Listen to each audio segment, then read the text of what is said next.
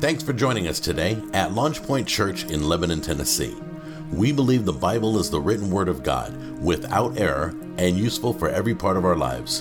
We believe that through learning and teaching of the word, others might come to know God, find freedom, discover their purpose, and make a difference. Thanks again and enjoy today's message from Pastor Jim Cubitt. I'm going to do a teaching today. It'll be a one-off teaching. I don't do a lot of one-off teachings, which means it's not in a series. It's just going to be a standalone series, a standalone sermon. And I'm going to do this sermon intentionally. I've had a couple people ask me, man, are you tired? I'm not tired. I'm telling you, I'm not tired today. I am burdened today. The sermon that I'm about to give you, has really been burning in me for about 6 weeks to a couple of months, because the church needs to hear it, and it's an inconvenient truth. I believe that the church, the Big C church, especially in America, is under attack. And sadly, it's under attack from the people that sit inside of it more often than not.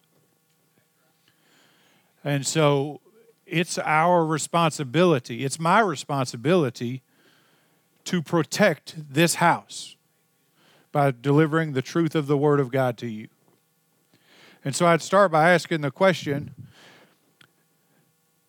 what would you do to protect the people that God placed under your care? As a father, as a husband, as a grandfather, I would do whatever is necessary to ensure that the people that God has placed in my care are taken care of. That's my job.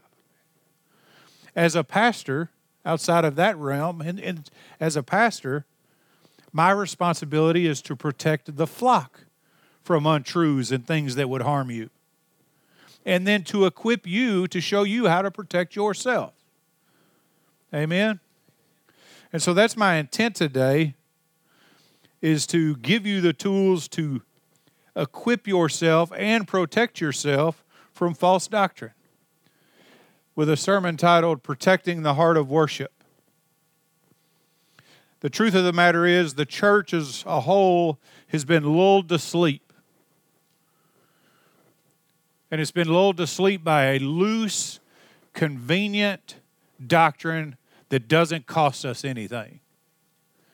We feel good coming to church because we came to church. We don't listen a lot of times to what's being said, and what we do hear in a large portion of the American church isn't proper teaching, isn't proper doctrine. And this house needs to be protected against such things.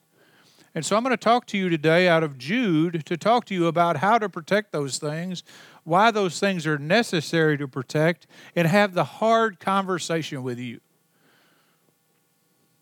And I would just ask that you be in prayer for me while I do it, so that I can be both succinct and pointed. Amen? So, before I do that, because this is going to be probably a harsh word, but I want you to know I'm doing everything that I do according to Scripture in love. I'm about to tell you what I'm about to tell you, not because I want to hurt you, not because I want to show myself intellectual or superior to you any kind of way. I want to tell you what I'm about to tell you so that you can stand in proper relationship with God. And that is my only responsibility, to ensure that you have the tools necessary to stand rightly before God. Amen? And so I'm going to say some things that may cut you. They have certainly cut me in the preparation for this sermon. I asked God for some forgiveness in some areas, and I would be anything but transparent if I didn't tell you that up front. And I'm going to correct a couple of things that even I've allowed in this church before we get done today. Why do I do it? I do it, as I've often quoted, because Proverbs 27:6 says, faithful are the wounds of a friend, but an enemy multiplies his kisses. Because I love you, and I am your friend, contrary to what you may believe when you leave here, I'm going to tell you the truth. Everybody okay? All right. So we're going to talk today out of Jude. which is a book I don't think I've ever heard a teaching out of, but should be taught on regularly the more that I study it. No, I think so. But we have to protect our heart for worship, and Jude shows us how to do that. And he does it with 3 different statements or 3 different ideas. And here's the first one. Protecting our heart. When I say protecting our heart, I mean protecting our heart for worship, which means it's a general consensus of our lifestyle. Our lifestyle should be a lifestyle of worship. Everything we do should be to the glory of God, which is worship.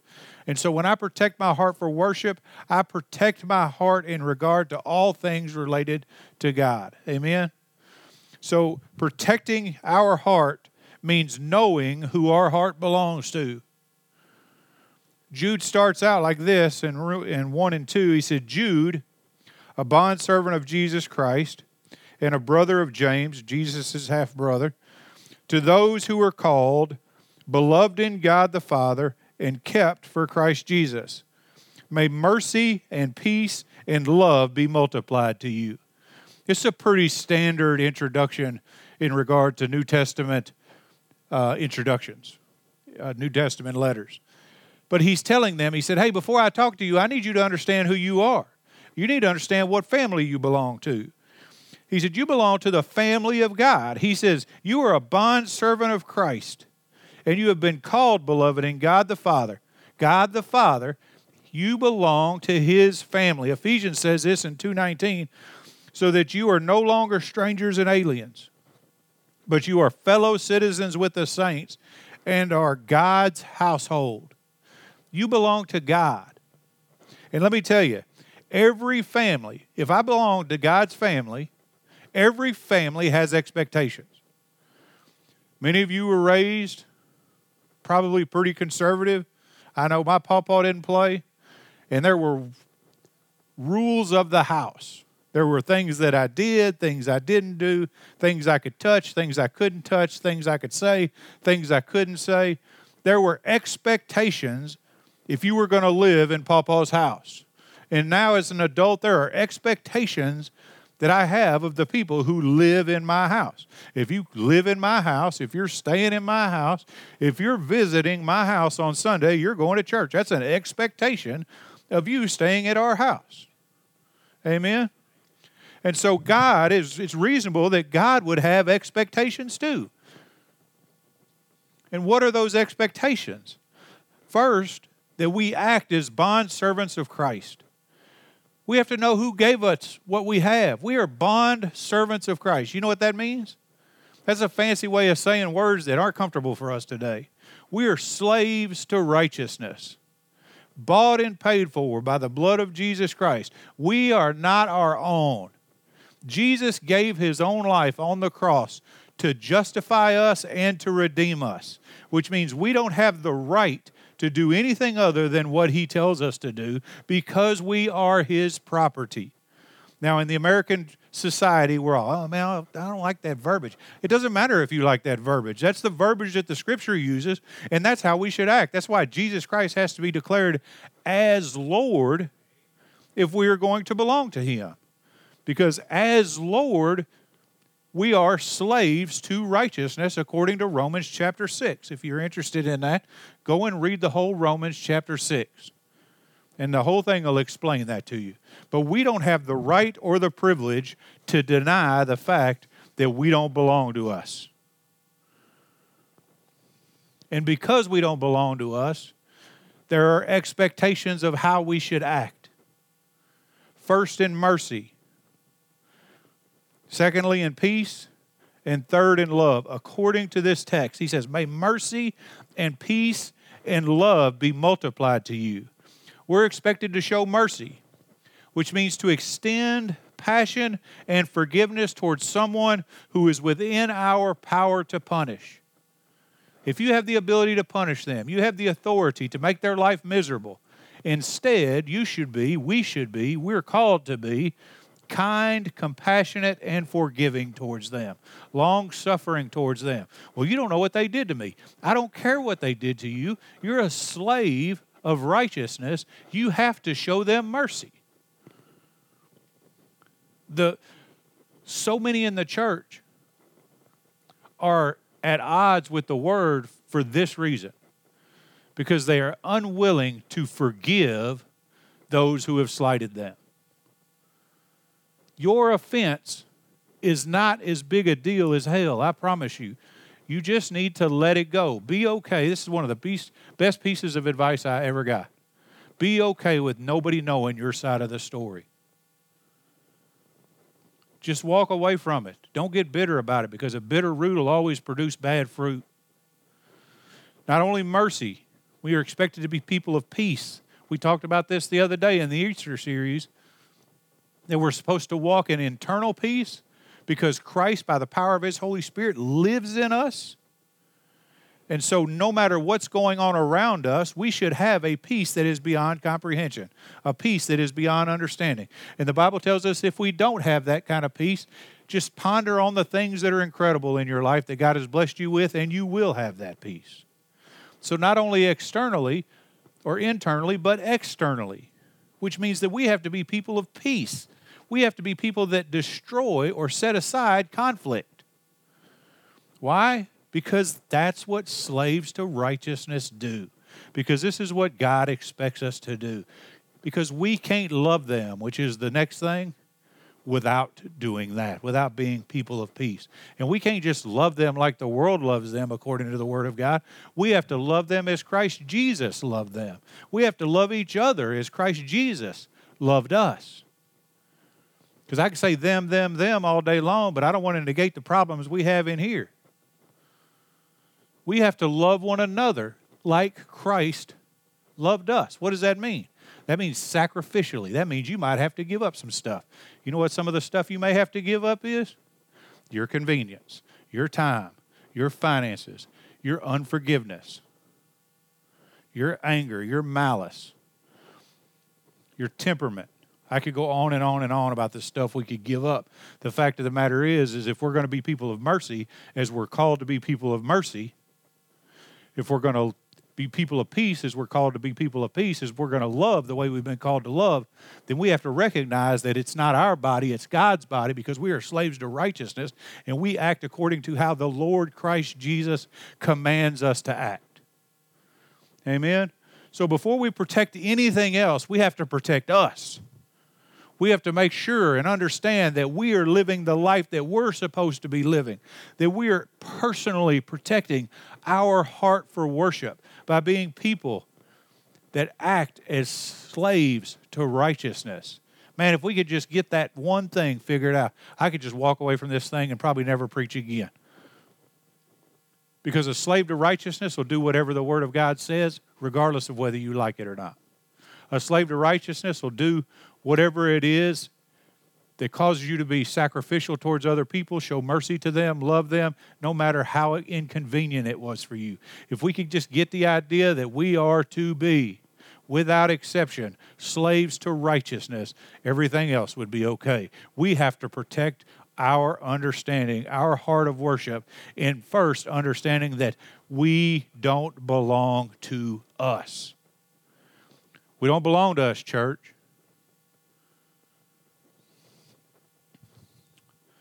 But that's not it. Protecting your heart also means watching our doctrine. All of it. This is where it's going to get a little funky for you. 3 through 16 reads like this, and I know it's a pretty decent piece, but listen. Beloved, I want you to pay attention to this real fast before I get into this. He's not talking to an unknowing, unsaved crowd.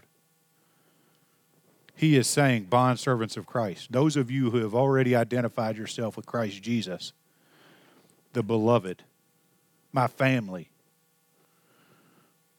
While I was making every effort to write you about our common salvation, I felt the necessity to write you, appealing to you that you contend earnestly for the faith which was once for all handed down to the saints.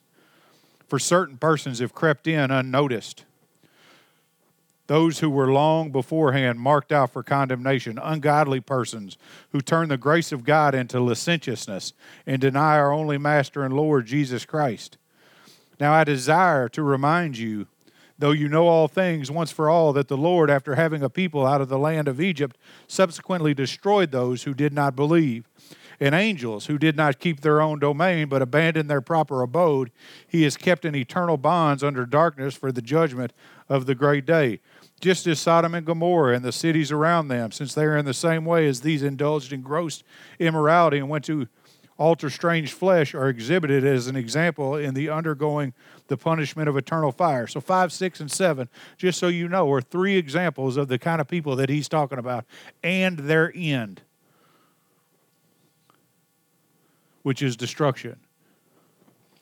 He says, yet in the same way, these men also by dreaming defile the flesh and reject authority and revile angelic majesties. But Michael the archangel, when he disputed with the devil and argued about the body of Moses, did not dare pronounce against him a railing judgment, but said, the Lord rebuke you. But these men revile the things which they do not understand, and the things which they know by instinct, like unreasoning animals. By these things they are destroyed. Woe to them, which means judgment unto them, for they have gone the way of Cain, and for pay they have rushed headlong into the error of Balaam, and perished in the rebellion of Korah. These are the men who are hidden reefs in your love feasts, when they feast with you without fear, caring for themselves, clouds without water, carried along by winds, autumn trees without fruit, doubly dead, uprooted, wild waves of the sea, casting up their own shame like foam, wandering stars for whom the black darkness has been reserved forever. That's a lot of words to say these people consist of nothing. You can see them, but they have no content. They have no value. They are just like the wind. They consist of nothing. It is also about these men that Enoch in the 7th generation from Adam prophesied, saying, behold, the Lord came with many thousands of his holy ones to execute judgment upon all and to convict all the ungodly of their ungodly deeds, which they had done in an ungodly way, and all of the harsh things which ungodly sinners had spoken against him. These are grumblers, finding fault, following at their own lusts.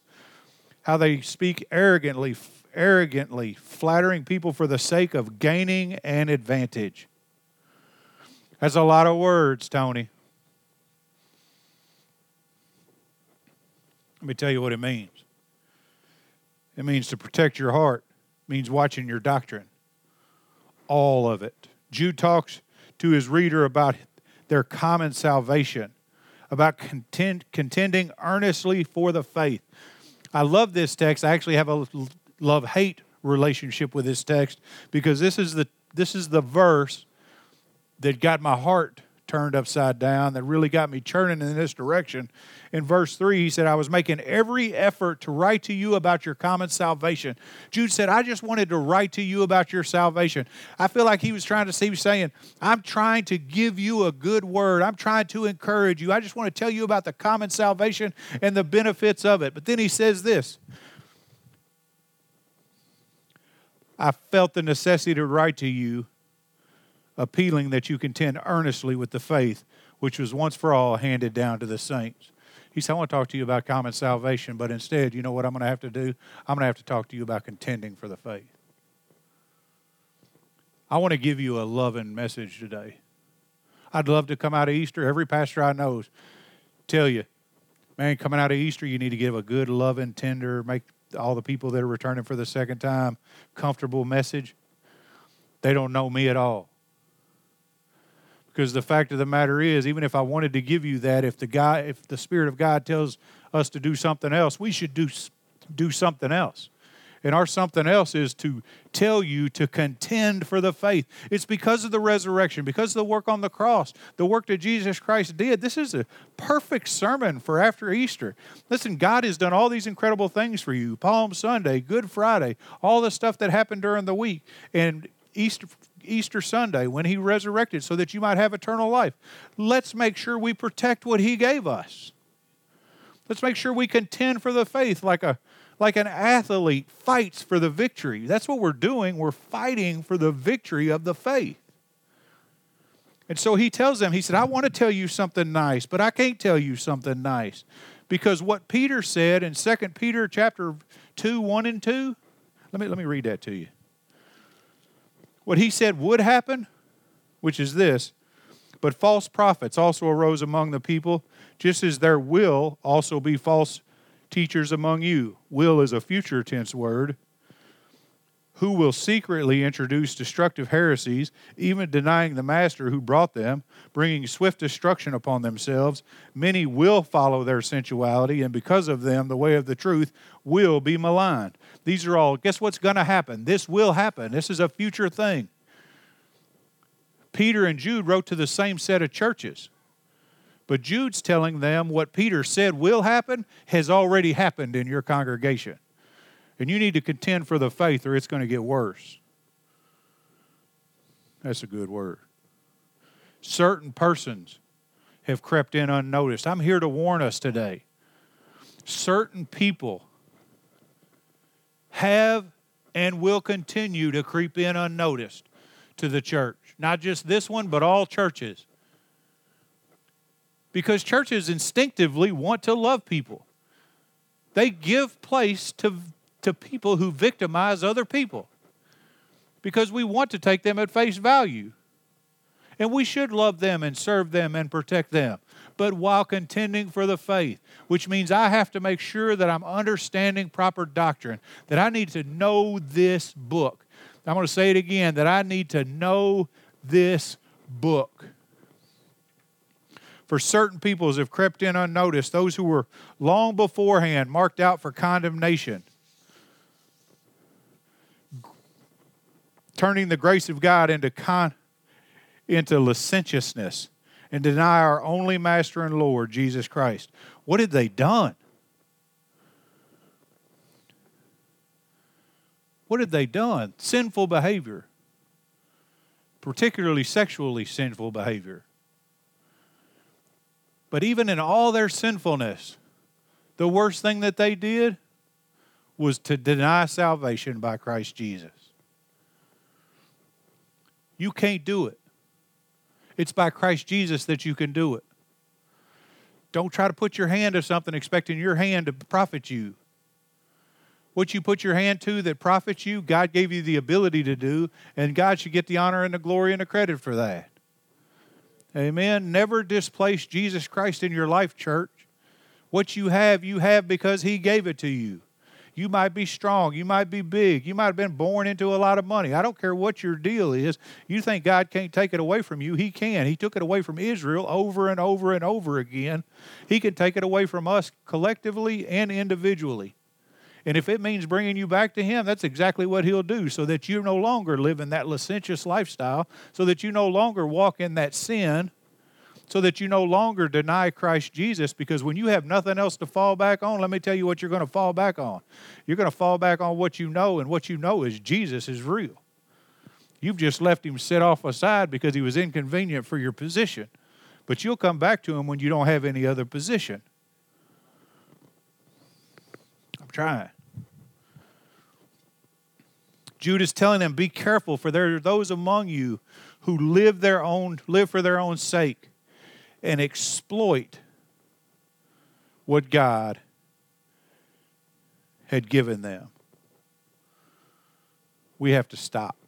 And then 5 through 7, he talks about the generation of Moses after they left Egypt and how they were destroyed, and the angels who rebelled and how God destroyed them, and Sodom and Gomorrah and the cities that were around them and how they sinned and God destroyed them. What do you think the common theme is?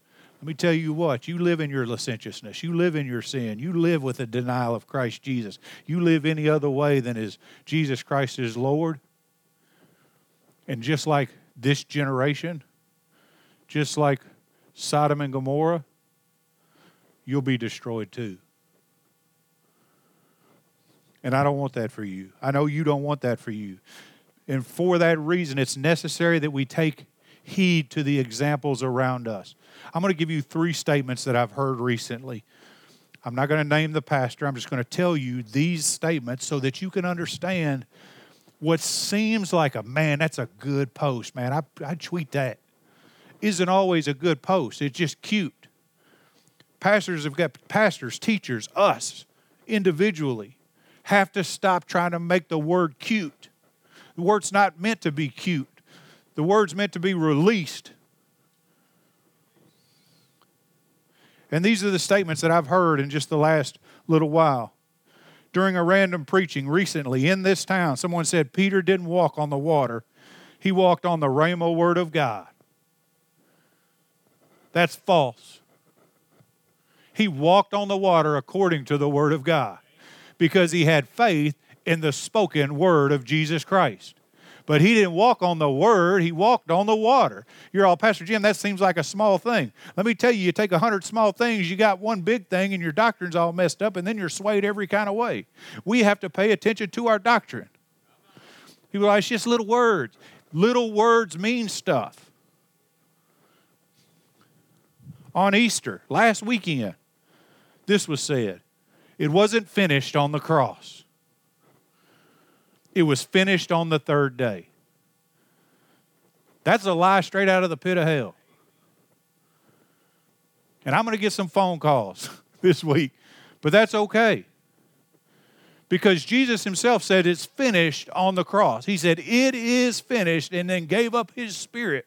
All the work that he could do was done on the cross so that you might have salvation. The resurrection proved that it was finished, but it wasn't finished there. Amen? They're small words, but are they? Another one during the George Floyd incident of last year or the year before that. A guy said, Jesus sent the Holy Spirit on the day of Pentecost to bring racial reconciliation. What?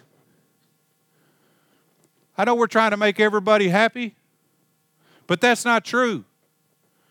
Jesus Christ sent the Holy Spirit for empowerment, for Christ's likeness and ministry. It just so happened that there were people from different nationalities there, but they were in unity before the Holy Spirit showed up. That's why the Holy Spirit showed up. They're just small words, Pastor Jim, until they're not just small words. People believe this trash. Right? All right. I get it. My pastor taught me, and when I say my pastor, Pastor Rick, told me you can't make the word say what it doesn't say. And when you try to make the word say what it doesn't say, you're always going to misuse it. All these false teachings need to be contended against, need to be fought against. And I can't give you examples of all of them. But you know what I can do? I can tell you, read your Bible. Read your Bible. Now, I want to give a little bit of grace here because I'm not talking about pastors who are teaching out of their ignorance. Some pastors, they don't know that they don't know a particular thing. Now, before they open their mouth, they should study to make sure they know a particular thing. But sometimes we lean on our traditions. Sometimes we need to walk around the church and just start busting up traditions. Start busting up golden calves. You know what? I don't know why we say that, but we shouldn't say that anymore. Amen? One of the things that gets me is I can't remember the financial guy. People say, how you doing? And he goes, better than I deserve. Dave Ramsey. Man, you're the son of the Most High King. You claim to be a Christian. What do you mean better than you deserve? It's small things, right? But it's not small things. It's life-altering things. Bumper sticker theology is killing us, man. Jesus is my co-pilot. Bro, you're lucky to be on the plane.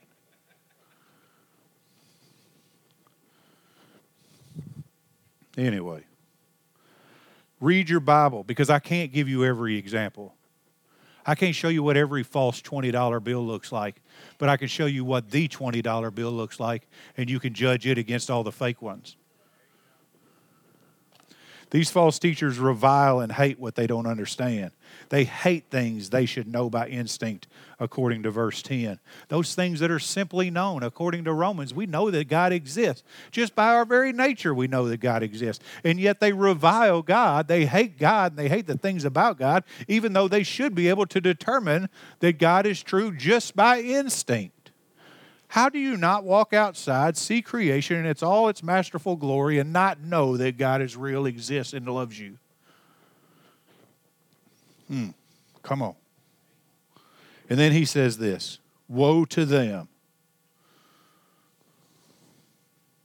Woe to them. And he makes three statements here that I could turn into a whole sermon. In verse 11, for they have gone the way of Cain, and for pay they have rushed headlong into the error of Balaam, and perished in the rebellion of Korah. That doesn't mean a whole lot unless you actually study what those are. He said, woe to them. Let me tell you why. Because they have gone the way of Cain. You know what Cain was guilty of? You're like, well, he gave a wrong sacrifice. Giving a wrong sacrifice was kind of the problem, but the greater sin that Cain had, the way of Cain, was faith in salvation by anything other than an atonement. Sin can only be forgiven by the shedding of blood.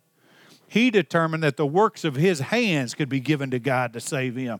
And let me tell you, the work of your hand can't be given to God to save you. It's by the atonement of Jesus Christ alone that we're saved. But we hear it all the time. Man, if you'll just do this, you'll be saved. You don't be just doing nothing except for declare Jesus Christ as Lord, believe it in your heart that God raised him from the dead, and you shall be saved. So they went by these false teachers, thought that they could have faith in something other than Jesus. They went to the error of Balaam. You know what Balaam did? Balaam the prophet went to God, was hired by the enemies of Israel to go to God and God's people and curse Israel. God 3 times said, no, man, you can't do that. You can't curse what I've blessed, which is a word you guys need to grab a hold of. You can't curse what I've blessed. He goes back a second time. You can't curse what I've blessed. He goes back a third time. You can't curse what I've blessed. But Balaam was all about that money, baby. So you know what he did?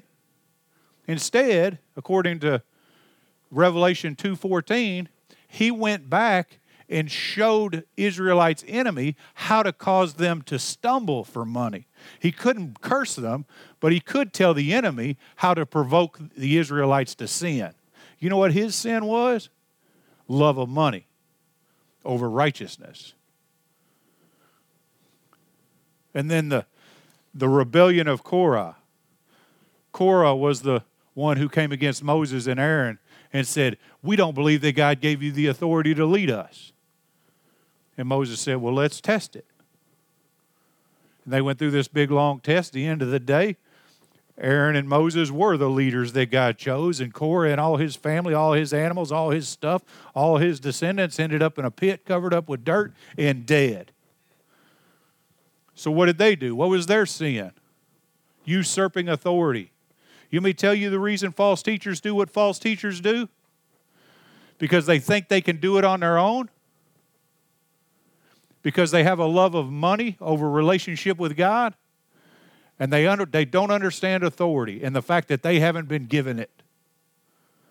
Almost all false teachers fall into one of these 3 brackets, or all 3 of these brackets. And honestly, it's where most of our sin comes from. And he says, woe to them. Woe to them. I say again, woe to them. He calls them hidden reefs in our love feasts. What does that mean, Pastor Jim? Hidden reefs in our love feast, because love feast sounds like a pagan ritual thing. Not in the time this was written. Love feast was the communion fellowship meal.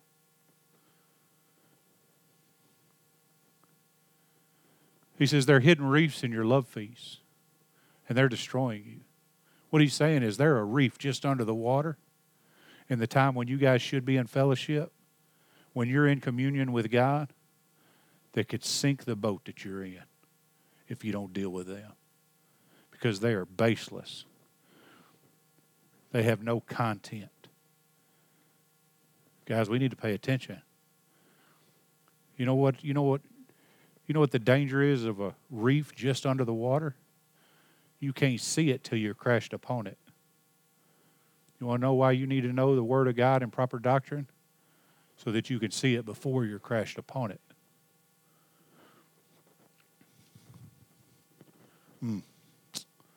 So how do we avoid being them?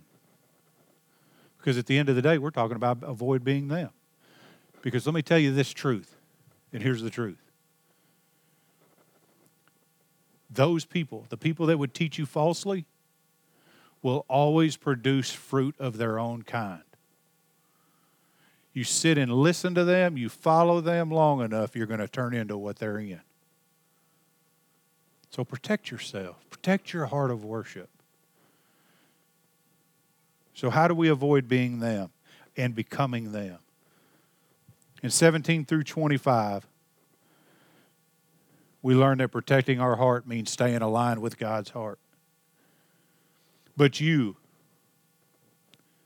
beloved, he's talking again to his audience, to remember the words that were spoken beforehand by the apostles of our Lord Jesus Christ, that they were saying to you, in the last time there will be mockers, following after their own ungodly lusts.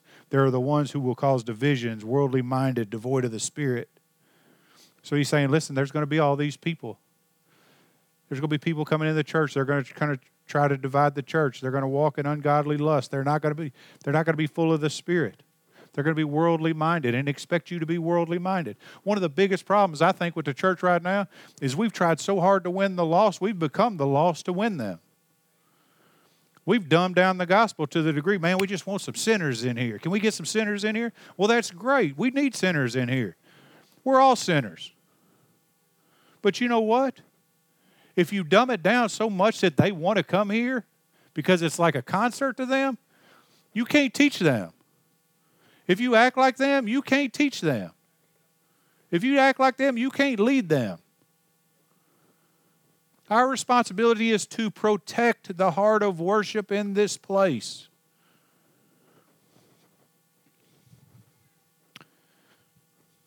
And then he continues, but you, beloved, building yourselves up in your most holy faith, praying in the Holy Spirit, keep yourselves in the love of God, waiting anxiously for the mercy of our Lord Jesus. You want to know how not to become these people or fall victim to these people? It says this.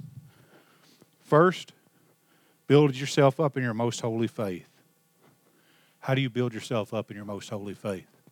How do you build your faith? According to Romans 10:17, by hearing the word of God.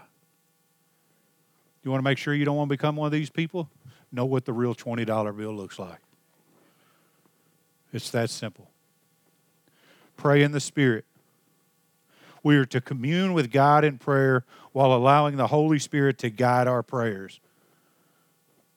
That is both praying in our intellect and praying in our spiritual language. Both of these are necessary. You want to make sure you don't become one of these? Commune with God regularly. Have a prayer life. Let me tell you, the closer you get to God, the more He's going to instruct you, the more you're going to become familiar with His voice, and the more you become familiar with His voice, the less likely you are to listen to false teaching, to even stand in it or want to. Praying in the Spirit. And then finally, and I love this, anxiously waiting for the mercy of our Lord Jesus Christ to eternal life. Read the Word, pray, and just be anxious about the fact that Jesus is coming back for me. Be so anxious in fact, be so ready in fact, be so pure in fact that you're convinced that that could even happen right now. If you thought Jesus was coming back before the end of the day, how would you act? Would you act differently than if you knew He wasn't coming back for at least 10 years? Yeah, probably. Most of us would. But I'll tell you, you got no promise He's not coming back today, so you should live anxiously as though He's coming back for you today. You want to make sure you're not one of those people? Do that. But while doing that, love others. He says, have mercy on those who are doubting. There are people out here that, man, they're wondering, man, is my faith substantiated? Show compassion to them. Be tender with them. Be gentle with them. Show them the error of their way, that they might be swayed again to the faith. Amen? Save others, snatching them out of the fire. There are some that won't know him at all. There's an old saying that we should stand so close to the gates of hell we smell like smoke. People are going to hell every day, and we seem completely satisfied with the idea. But then there's this. And on some, have mercy with fear. It says, still try to reach them, but don't reach them by engaging them. Don't reach them by participating in what they're participating in. That's going to cause you a great deal of harm. Because it says, hating even the garment polluted by the flesh. You know what that means? It's a reference to a garment that might have disease on it. If I gave you this sport coat, it's a pretty nice sport coat, and I gave this to you, and you knew it had leprosy on it, would you put it on? It's a question. No. Why? Because it's got leprosy on it. Doesn't matter how pretty it is. And so I'm going to tell you something, because I believe that we have to protect the anointing in the house. We have to protect sound doctrine. We have to protect our worship.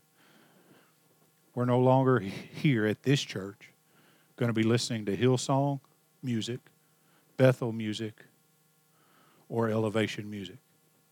And that's going to, some people will be all, Pastor Jim, I love those songs. Those songs are theologically sound. They might be, but what source are they coming from? Let me tell you, Hillsong covered up sexual impropriety in the 90s. And the pastor just fell due to drug abuse and sexual perversions.